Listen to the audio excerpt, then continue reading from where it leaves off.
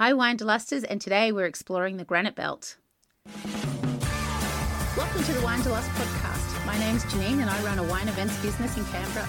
But my real passion is travel, and my bucket list is to travel to every wine region in the world. In this series, I'll be exploring some regional Aussie wine destinations. I'll give you some tips whether you're planning a romantic getaway, a girls' weekend, or you're dragging the kids along. So pour yourself a glass and let's get exploring.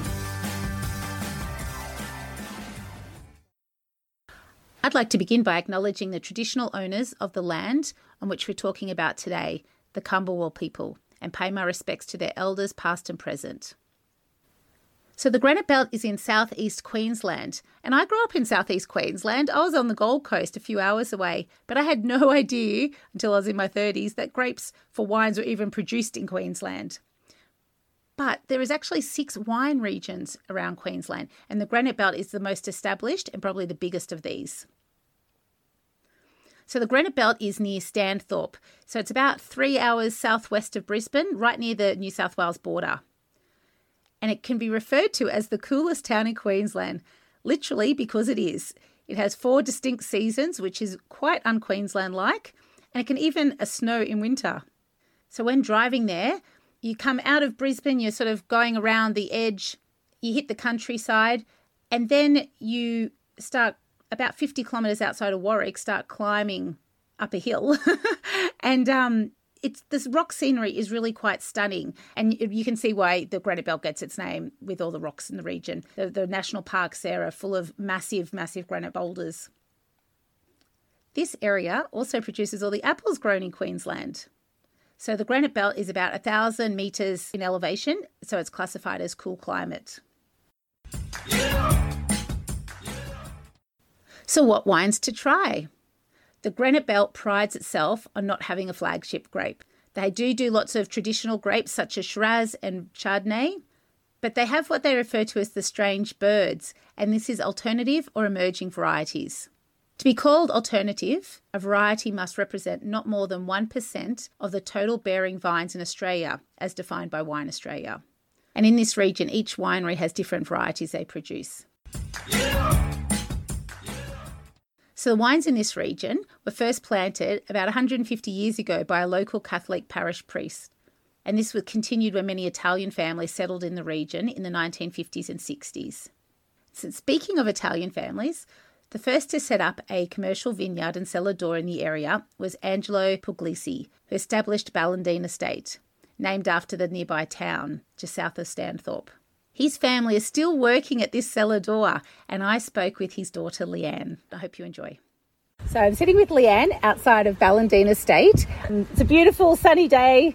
The cellar door is going gangbusters. It's very busy, so I appreciate your time coming and meeting me, Leanne. So you guys were like one of the first, you were the first winery in the region, or commercial winery. Exactly, yeah. We were the first ones to open a cellar door, and my parents, Angelo and Mary, did that in 1970. They had bought the farm off my grandfather in 1968, and Dad decided that he wanted to make wine commercially. So in 68, he started planting wine grapes. So the very first vines that went in were Shiraz, which we still harvest from now. So great, so like 50-year-old vines. Yeah, 52-year-old vines. And they're quite special. And opened the doors in 1970. We've been open every day since, except Christmas Day and Good Friday. There are only 2 days off.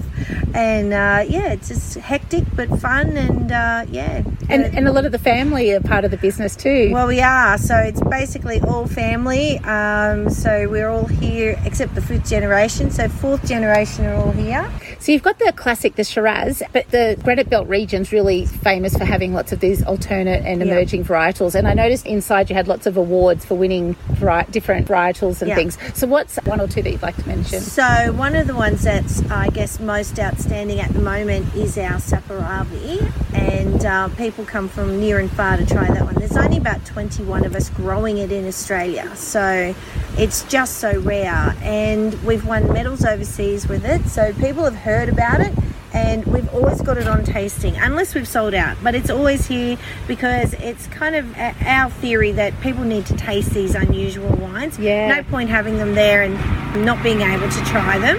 It's quite spectacular, and it's like nothing else that grows in Australia. You know, people put it to their nose and go, oh, it just smells so different. Oh, it just tastes so different. So the other day you had the Saperavi Durif blend. So we call it Sinatlas, and Sinatlas is the Georgian word that means light. Oh. And that's why we called it that, because it's a little bit lighter than our straight Saperavi. Yes. And Dylan, our winemaker, just didn't want our customers being confused, because it's only 8% Durif. We could have called it Sap, but he said no. People who know our Saperavi will know there's something different about it. And Dylan likes to tell the story. Yes. Not personally. Oh, he's very unfriendly. But he likes people to know, you know, what he's done. But even Durif, though. I mean, Rother Glen is the big Durif place, but not many other places. Oh, don't worry. We give Durif a run for their money. The other variety that's quite standout here in the Granite Belt is Fiano. Mm-hmm. And at the moment, I don't have a Fiano. We've had such a terrible 2020 with drought, and then we had a massive hailstorm, so we didn't get to pick it and produce it like we normally do. But the Granite Belt is definitely on the records as being, you know, one of the best places in the world to grow Fiano. But I think we just don't like to rest on our laurels on one or two varieties here in the Granite Belt. We're famous for what we call our strange birds, and that gives us a lot of scope. So there's something like 28 alternate varieties in the region now. So every cellar door you pop into, you're going to try something you may never have seen before. I love that idea. I really do. It's just been fantastic. 14 years we've been doing it now, which it blows my mind that we've been doing it so long. But yeah, it's been fantastic for our region. Oh, that's great. And lastly, if you've got kids and you're coming to the region, just one tip of what's something that families should check out. Definitely the chocolate shop. If you can get down to Heavenly Chocolates on the way to the national park, Girraween National Park, so you can pop in, grab your chocolate, have a hot chocolate, and then go walk it off, climb up a pyramid or two.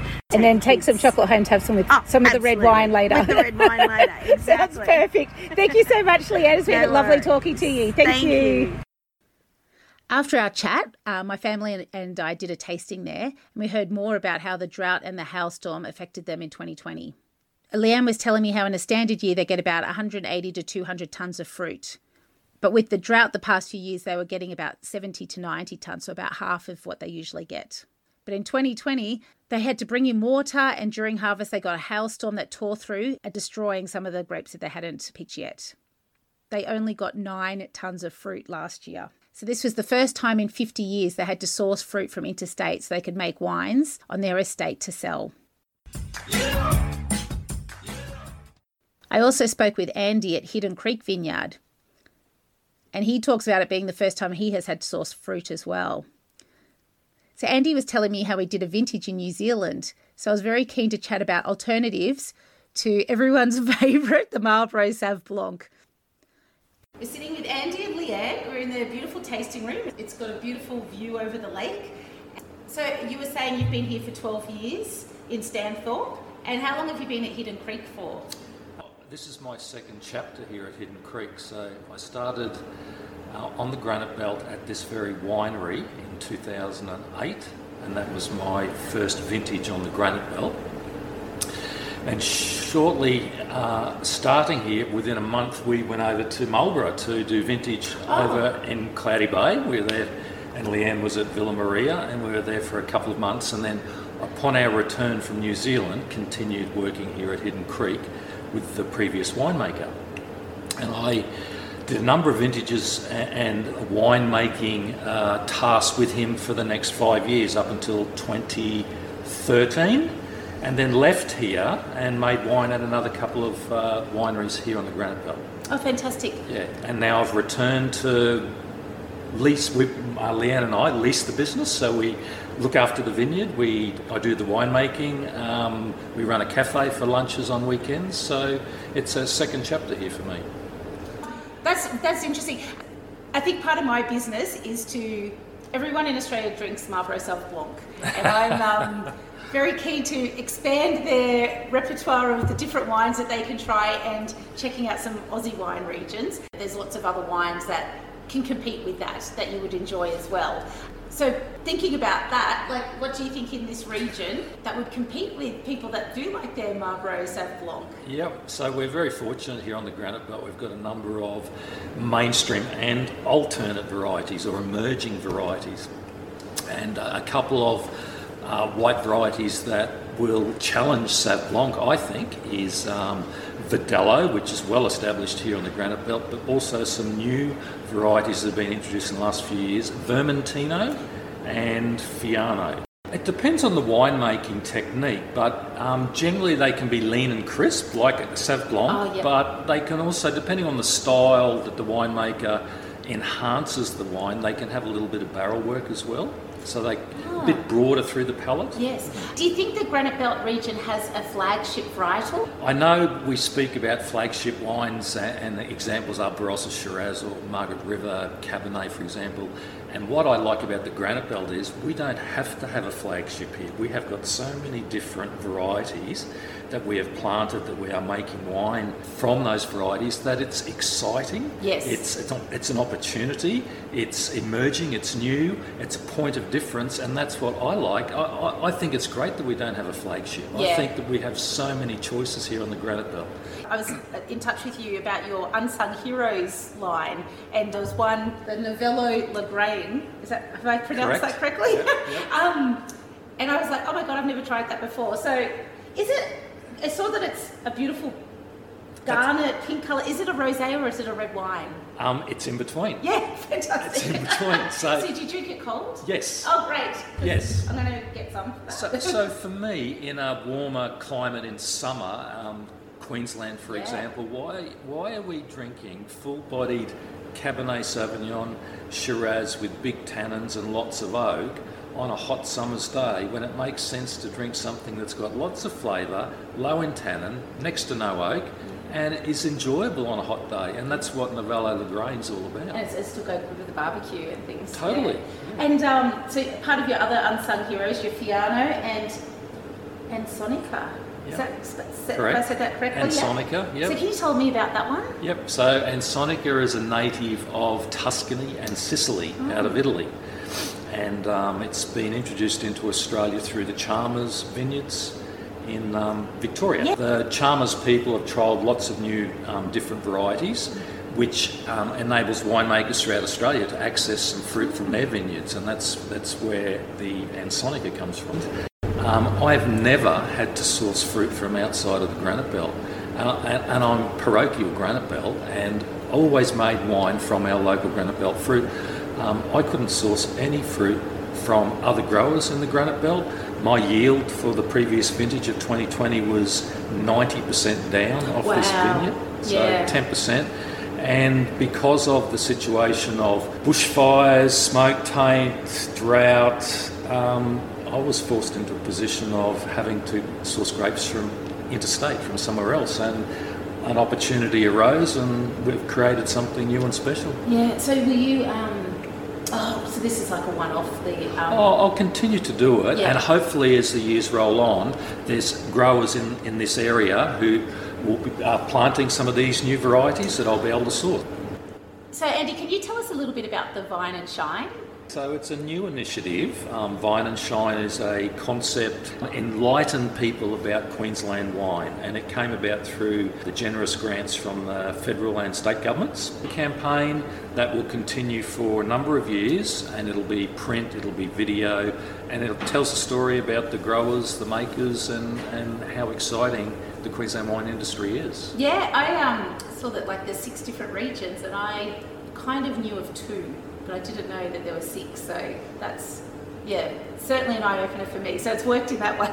A great way for people to explore more of Queensland than just the beaches. So. Totally, and COVID's helped or assisted with that as well. People can't travel overseas, and in the early days, earlier in the year, we couldn't travel out of the state, or people come to Queensland, and people from southeast Queensland, as in Sunshine Coast, Gold Coast, Brisbane, came to this area for the very first time and didn't even know there was a wine industry here. And what would be your tip for if you've got kids and you're coming to Stanthorpe? There's your winery, like you can kick a ball around outside there. And yeah, there's plenty of grass, and people bring dogs, for example. It's a bit of a dog park there occasionally. We're dog friendly, but certainly the kids have got plenty of grass to run around in out there and wear themselves out, while mum and dad sip a nice wine under the trees in the shade. But look, the Granite Belt's got wonderful national parks. People can come and trek and camp.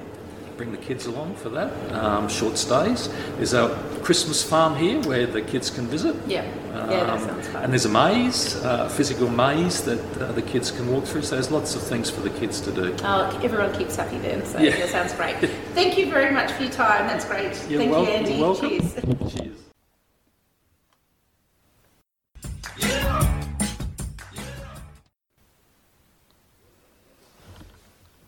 Some other cellar door suggestions. So I found the Granite Belt sort of split in half, with some cellar doors being just north of Stanthorpe and then a bunch being south near Ballandine. There are over 30 cellar doors in the area, so you won't be disappointed wherever you go. I also enjoyed Ridgemill Estate, and they've also got beautiful studio accommodation on site. Castle Glen is literally a cellar door that looks like a castle. It's huge, it has flags out the front, and they also have whiskey and liqueur.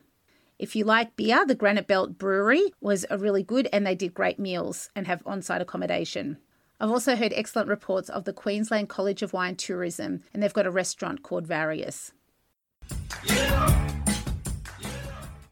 Other things to see and do in the region. There is tons to do around here for both adults and kids. So just north of Stanthorpe, when you're driving in from Warwick, you'll see a big apple on the side of the road, and this is Sutton's Juice Factory and Cidery. Now, I've heard excellent reports of their apple pies being massive slices. We enjoyed visiting Stanthorpe Cheese and the Jersey Girl Cafe, so that's not far from Sutton's. They had a huge selection of cheese, and we got a great tasting and explanation there. They also sell wines and apple juices from the different varieties of apples. There's also a jam works with lots of different types of jam. And on this side of town, there's also a maze for kids to play in. Looks like it's made of timber and has little clues scattered around to help you find the exit. There's also a Christmas shop, which is really popular. To the south near Ballandine, you have to have a photo with the Fruitivorous dinosaur. It's on permanent display at the railway station. If you're staying in Stanthorpe, there's great walking paths around town, and I enjoyed an afternoon stroll going past the river, and there's lots of playgrounds for kids. But I think the main thing in the area is just the natural beauty that both Leanne and Andy touched on, the Girrawheen National Park. And Girrawheen actually means place of flowers in the local Indigenous language. The wild blooms are best seen in September and October. There's a rock formation called Donnelly's Castle, which has huge caverns that looks like sort of a massive house made of granite boulders. Leanne mentioned the pyramids, and this is the Ballandine Pyramid, which is built from local blocks of granite. It's like 17 metres high, but it is on a private property, so you can't pop in, but you can view it from the road. There's also a bike trail that goes all the way from Stanthorpe to Ballandine and passes many cellar doors and food shops. And if you don't have your own bike, you can hire some in Stanthorpe. So it's a really beautiful part of Queensland, and a very different part because we often associate Queensland with the beaches. So some quick stats. So how far is it? It's about 3 hours from Brisbane. I came from the Gold Coast, which is a little bit further because you had to go north into Brisbane to go around. Toowoomba is the closest airport, and that's about 120 kilometres away, or about an hour away. Accommodation, staying in Stanthorpe or Ballandine is convenient. In Stanthorpe, there's lots of different motels. Ballandine's a tiny town about 30 minutes south, and it's very small, but it has a pub, it has some yurt accommodation and a bakery. So that's got everything you kind of need, as well as being near some cellar doors. If you're after something a bit more upmarket or luxurious or romantic, check out the accommodation at some of the wineries. There's also some boutique lodges around. If you're going in summer, it is a bit harder to find a place with a pool, and that's because the weather doesn't get really, really hot. But there's a couple of spots around. And enjoy the Strange Bird wines. Thank you so much for listening. You can subscribe now to get each episode as they drop. You can also check out this podcast on YouTube and see pictures of the region and the people I've spoken to. Go to winedelust.com.au, that's winedelust.com.au for everything discussed today. You can also subscribe to my newsletter to hear all about my upcoming events and other news. Till next time, happy wine travels.